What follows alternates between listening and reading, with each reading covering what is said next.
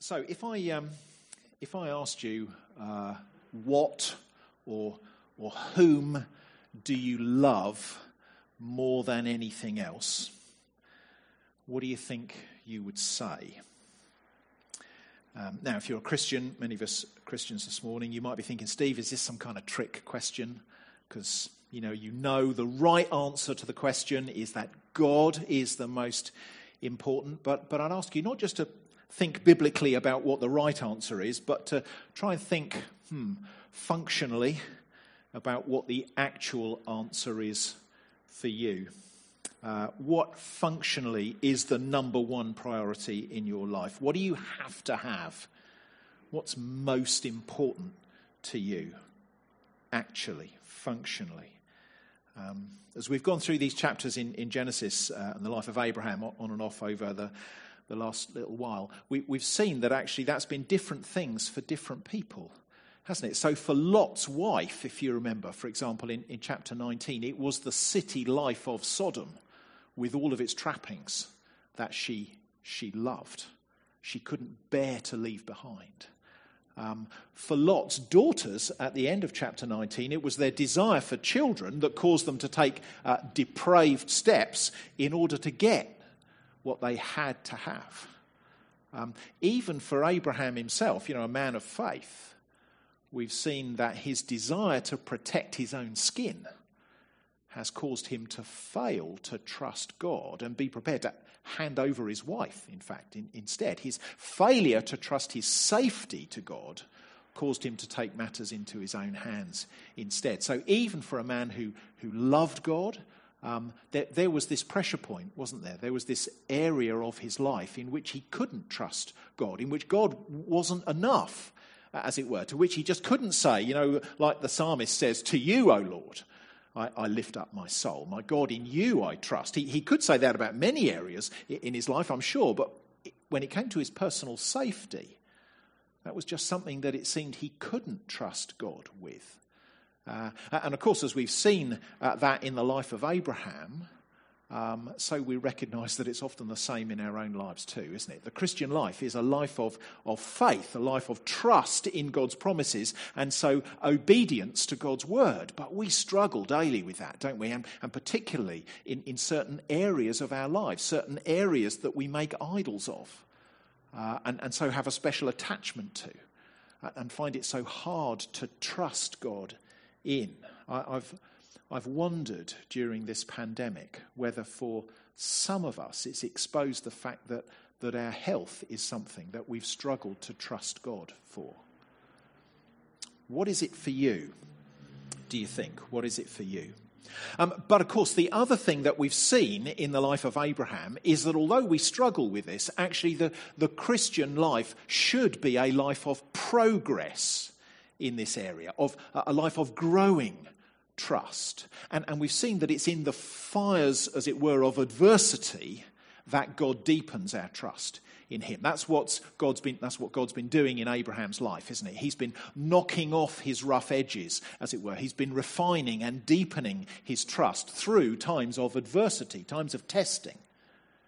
And actually now, I think what we see here in this chapter is maybe the ultimate test of a man who loves his God. So let's have a look at this chapter and see how he gets on. Have a look at verses 1 to 2 with me, which I've called a baffling instruction. Because by the time we get to this point in Abram's life, things eventually look to have settled down a bit for Abraham, don't they? Life sort of looks complete at last. It's been 25 years since God promised him a son.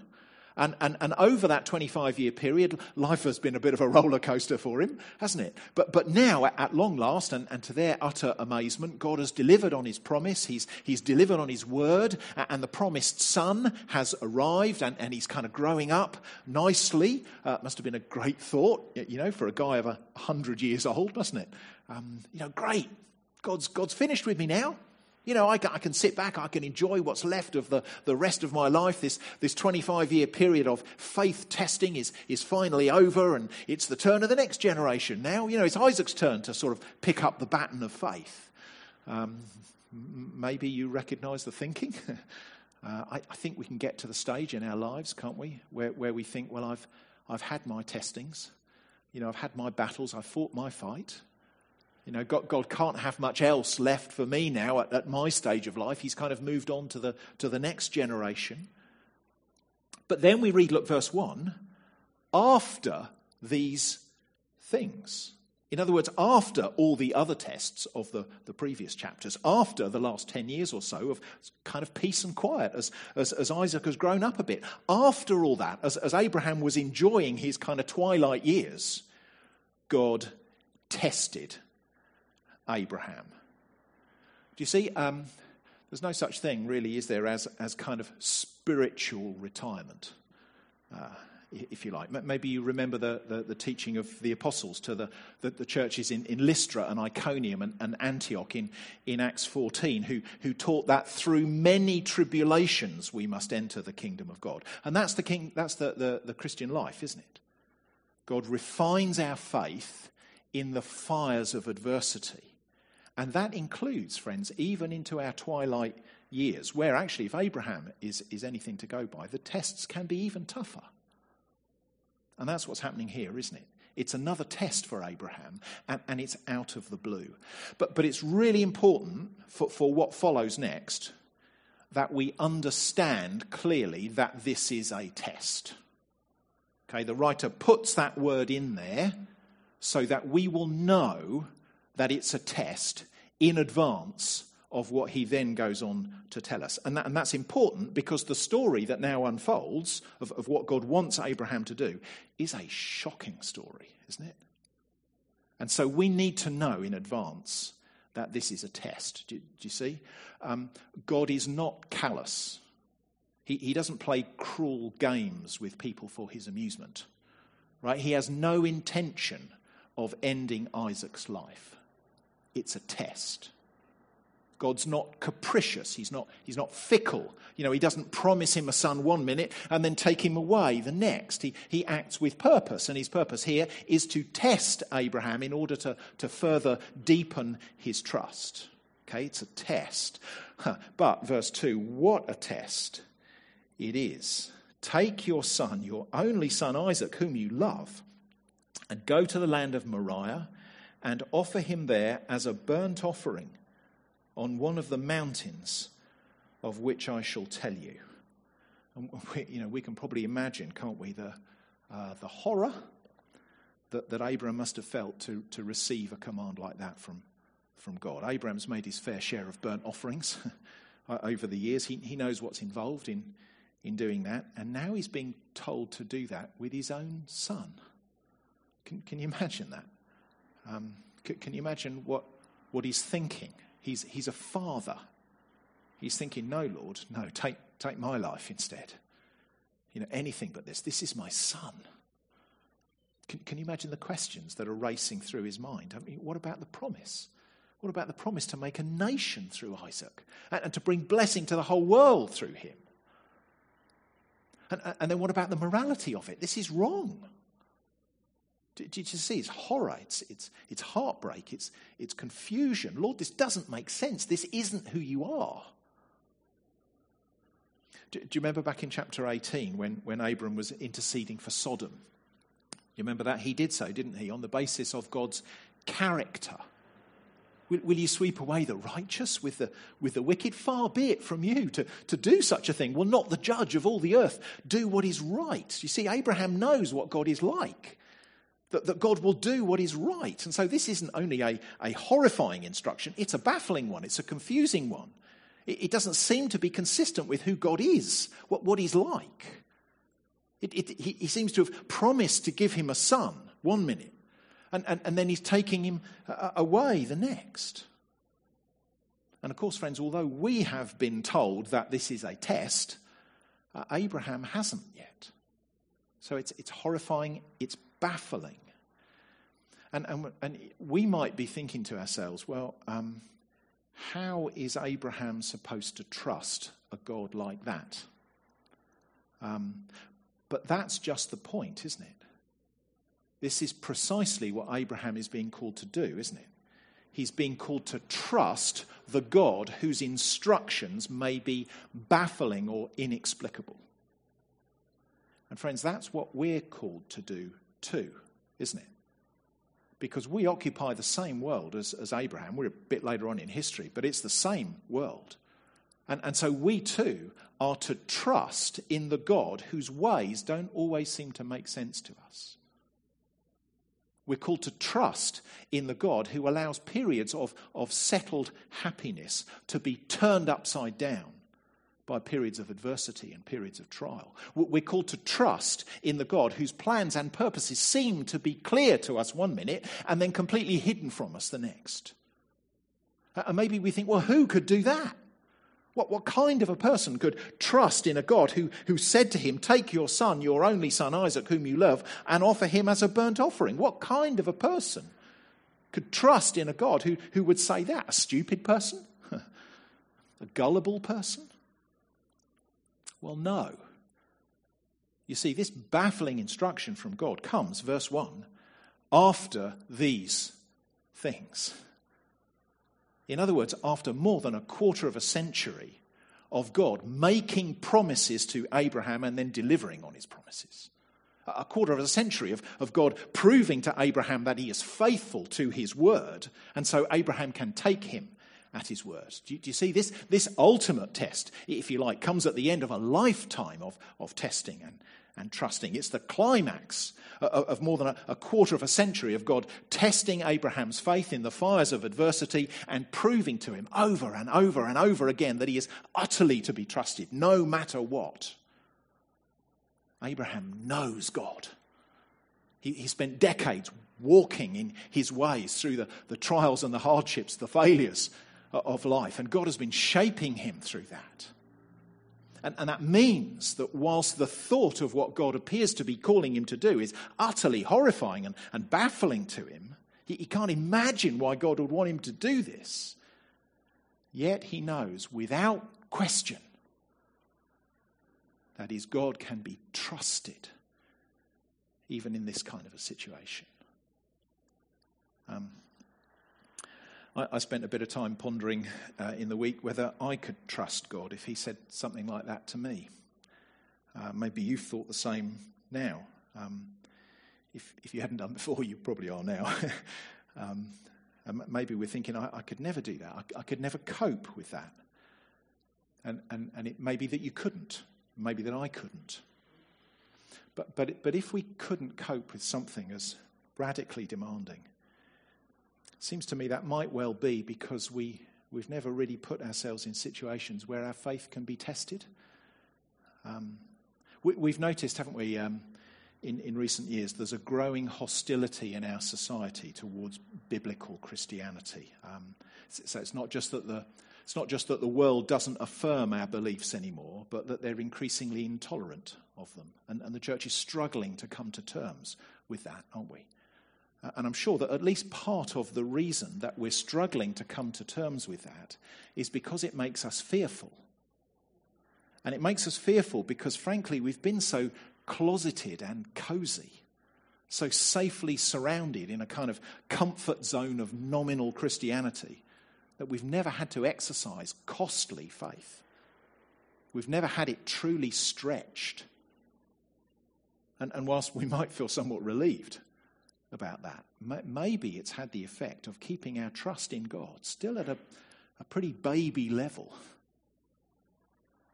Maybe for some of us, we've always kept our heads down at work or at school because we fear having to cope with our faith being public knowledge. Maybe for others of us, we've spent our Christian lives always on the edge of the church, never giving God our all, so never having our faith tested and stretched. And what I think we see here in this chapter is that it's those who give their all to God that are precisely the ones that he will take more deeply into himself as we're regularly flung into greater trust and greater dependency through the fires of adversity. And it's why I think that this increasing rejection of Christianity that we're seeing around us, and so intolerance of Christians, certainly will not be good for our country. But it probably will be good for the church. A church that's become perhaps somewhat flabby in its faith. So what kind of a person could trust a God who says this?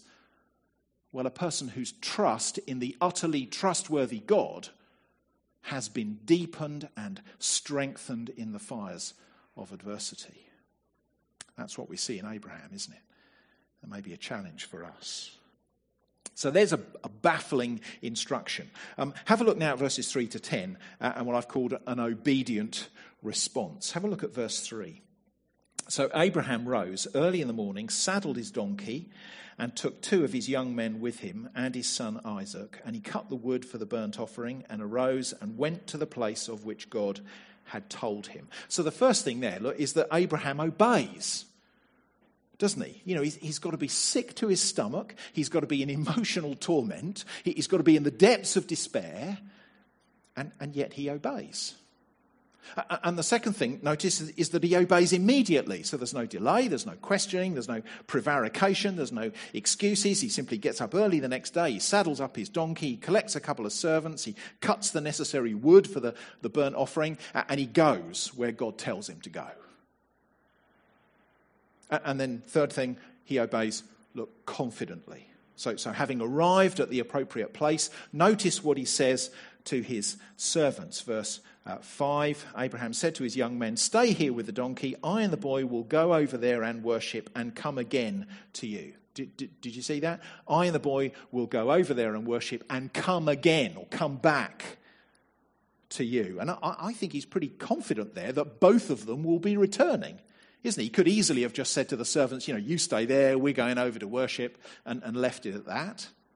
But I think he wants us to see that Abraham envisages that both of them will return. That in some way that he can't yet see, God will provide a way out.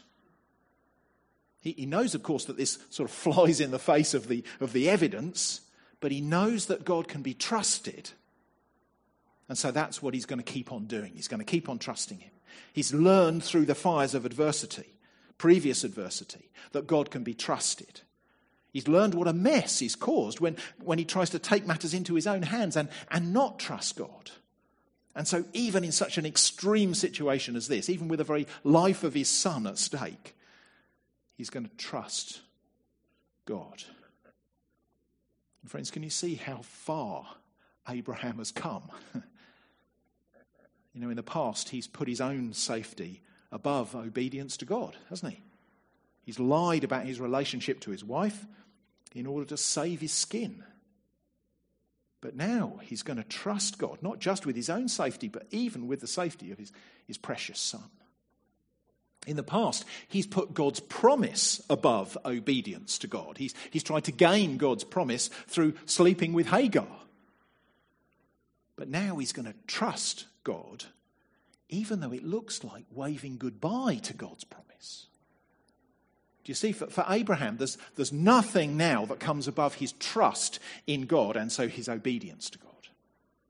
Even though he values both of those other things so highly, he values God himself more. So he won't now make an idol out of personal safety. He won't now make an idol even out of God's promise. This time, God himself is going to be his number one. He's trusting God first. And he's trusting that if he puts God first, even above his son and above God's promises, well, those other things will fall into place. And so, with his emotions in turmoil, but with his trust, and so therefore his obedience in God alone, Abraham, verse 6, loads up his son with the wood for the fire. He takes the knife that he'd used for killing the sacrifice, and together they walk up the hill, the son carrying on his own back the wood that was to be the means of his death. They seem to walk in silence until eventually, look, verse 7, Isaac speaks. He knows that something's wrong. He says, the fire and the wood are here, but where is the lamb for a burnt offering? And of course, Abraham knows what he has to do when he gets to the top of the hill. And I'm sure that as he's walking there in silent confusion, torment, I'm sure that thought is very much at the front of his mind.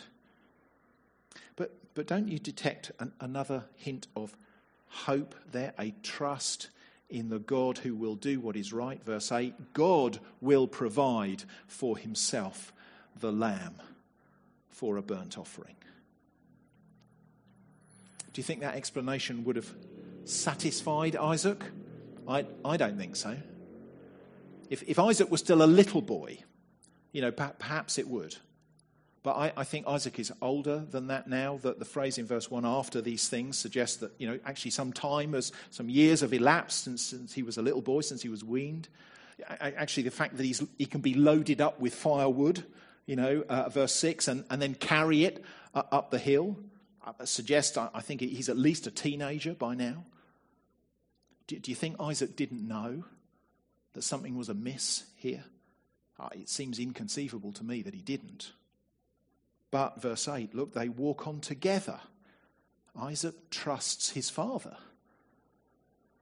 And even as the pace of the story, do you notice that? The pace of the story slows down in verse 9. We get this kind of, this excruciating sort of moment by moment account of building the altar and laying the wood and tying up his son and placing him on the altar and reaching out his hand and taking the knife to slaughter his son. Even as Abraham, through the tears and the confusion, goes through these steps in perfect obedience, we see Isaac as well, frightened, confused himself, I'm sure, but with absolute trust, I think, in his father. And so consenting to what has happened. I don't think there's any way that Abraham could have done what he'd done without Isaac's consent and cooperation. Isaac was clearly the stronger, who carried the wood, the younger, the fitter. There's no way Abraham could have got Isaac to this point without his agreement and his help. Which is amazing, isn't it? Because it tells us that apparently Isaac was prepared to obey his father, just like his father was prepared to obey God. They would both do so, no matter what the cost. I don't know, maybe Abraham had spoken to Isaac, maybe he told him about his amazing birth, the promises that were going to be fulfilled in him. Such that not only Abraham but Isaac as well were both going ahead of this, reasoning, as the writer to Hebrews puts it, that God could even raise him from the dead if needs be. Who knows the conversations that took place and led to this point. But friends, what does seem to be the case is that Abraham's faith was alive in his son as well. They were both consenting together to trust God no matter what. And friends, of course, this is pointing us forward, isn't it? It's pointing us forward to another young man walking up a hill to his death, carrying on his own back the wood that would be the means of his death. A young man who too did this silently and willingly and without complaint, trusting implicitly in his father, and so obeying him even to the point of death. I wonder if you can hear the echoes of Isaiah 53's sort of description of Jesus here. He was oppressed and he was afflicted, yet he opened not his mouth. Like a lamb that's led to the slaughter, like a sheep that before its shearers is silent, so he opened not his mouth. We're being pointed to the cross here, aren't we? As the Father and the Son are both willingly consenting together to the sacrificial death of the Son. But it's not the end of the story, is it? Let's move from an obedient response to a divine provision in verses 11 to 19. Because this time, as the sacrifice is about to be made, a voice from heaven is heard. Verse 12. Do not lay your hand on the boy or do anything to him, for now I know that you fear God, seeing you have not withheld your son, your only son from me. And actually with that it was all over, wasn't it? The test was passed. A substitute sacrifice was provided. Look, verse 13. And Abraham lifted up his eyes and looked, and behold, behind him was a ram, caught in a thicket by its horns.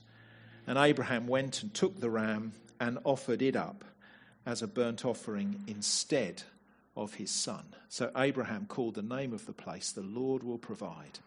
As it is said to this day, on the mount of the Lord it shall be provided. What an outcome that is.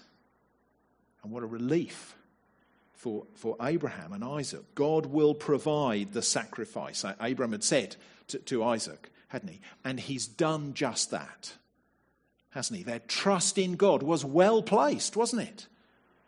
The God who tests is also the God who provides. And you see, friends, the fact is that for a relationship with God, a sacrifice is needed. Our sin, our rebellion against God, our determination to live for ourselves and not for him is such a serious thing that a just God, a holy God, just can't ignore it. But sin must be punished, and the punishment for sin is death. And yet here, God himself provides a substitute, a ram to die in the place of a man. And friends, again, we're being pointed forward, aren't we? In fact, you can tell we're being pointed forward here because those promises made to Abraham in chapter 12. Do you remember those promises? And then reiterated and expanded upon in the chapters that have followed. We've seen them, haven't we? Reiterated again in chapter 15 and chapter 17 and chapter 21. Well, they're being reiterated and expanded upon again in these verses, aren't they? Do you remember them? Promises about land and people and blessing. Well, notice how God underpins those promises now by swearing an oath. Look in verse 15. And the angel of the Lord called to Abraham a second time from heaven and said, by myself I have sworn, declares the Lord, because you have done this and not withheld your son, your only son, I will surely bless you, and I will surely multiply your offspring as the stars of heaven and as the sand that's on the seashore. And your offspring shall possess the gate of his enemies. And in your offspring shall all the nations of the earth be blessed, because you have obeyed my voice. Do you see? So not only will Abraham's descendants be more numerous, verse 17, than the stars of heaven, something God has promised before, but now they're going to be more numerous than the sand on the seashore. So it's like God says to Abraham, Abraham, grab a handful of sand, count the grains, and then do that with every handful of sand on the whole beach. And that's how numerous your descendants will be. That's how many people will come from the son that you were willing to give up for me. And of course, God isn't talking about Abraham's physical descendants there, is he? But about his spiritual descendants. As Paul reminds us in the New Testament, in Romans 9, not all that are children of Abraham because they're his offspring. It's not the children of the flesh who are the children of God, but the children of the promise. Or he puts it in Galatians 3, know then that it is those of faith who are the sons of Abraham. In other words, these promises, they're about far more than God giving Abraham and Isaac physical descendants, but giving them spiritual descendants. And so how have those promises been fulfilled? Well, it's because of what took place on this same mountain 2,000 years later, and involving another son and his father. If you glance back to verse 2, look, you'll see that this episode has taken place in the land of Moriah. And the land of Moriah is what would become the area in which Jerusalem was built. Indeed, Mount Moriah was to become the place on which the temple would be built, the place where God would provide the means by which his people could have their sins atoned for through the sacrifice of an animal. And of course, that's the same region, isn't it? Where another father would lead his only son, the son whom he loved, to have placed upon his back the wood that would become the means of his death. as beaten and tired, he climbed a hill to the place of execution, where willingly and without complaint he was sacrificed on a cross. Only this time, friends, there was no voice from heaven to call it all off. There was no substitute for Jesus, because he was the substitute. There was just the death of the Son, and there was the broken heart of the Father. And why? So that the sin, which is so offensive to God and so destructive to us, could be dealt with once and for all. Did you see, friends? See how even here in Genesis 22, right at the beginning of the Bible, we're being pointed forward, we're being given a glimpse, a foreshadowing of what God must do if there is going to be any hope for us. Friends, forgiveness, salvation is not cheap. And what God did, he would never have called Abraham to do. But he did himself, because there was no other way. No other way than for the Father and the Son to have willingly agreed together to this substitutionary sacrifice that would reconcile rebellious people to a holy God. And friends, can you see how much this cost the Father? Every bit as much as it cost the Son. If you think it was hard for Abraham to do this to his son, do you think for a moment it was any less hard for God to do it to his son? Of course not. How could it be? Friends, your salvation and mine cost him dearly. And so how can our response be any different to Abraham's, which was to serve him totally? That's the application here, I think, isn't it? As we're going to sing now before we come to the communion table. Love, so amazing, so divine, demands my soul, my life, my all. Let's pray together.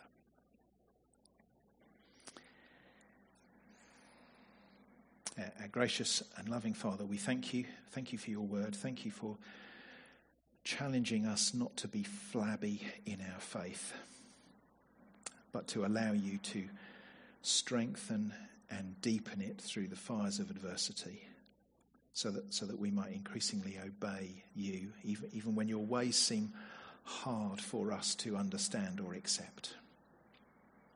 And thank you too that even back here in these opening chapters of the Bible, we're given a glimpse of the cross and of the enormous cost of our sin. We thank you that what you didn't call Abraham to go through with, you did go through with yourself, giving up your only son as a sacrifice of atonement, a substitute to bear away the sins of the world. Father, we're so sorry that there was no other way, but we thank you so much that you went through this for us. And so please would our response be the worship of our whole lives lived in obedience and trust. And this we pray in Jesus' name.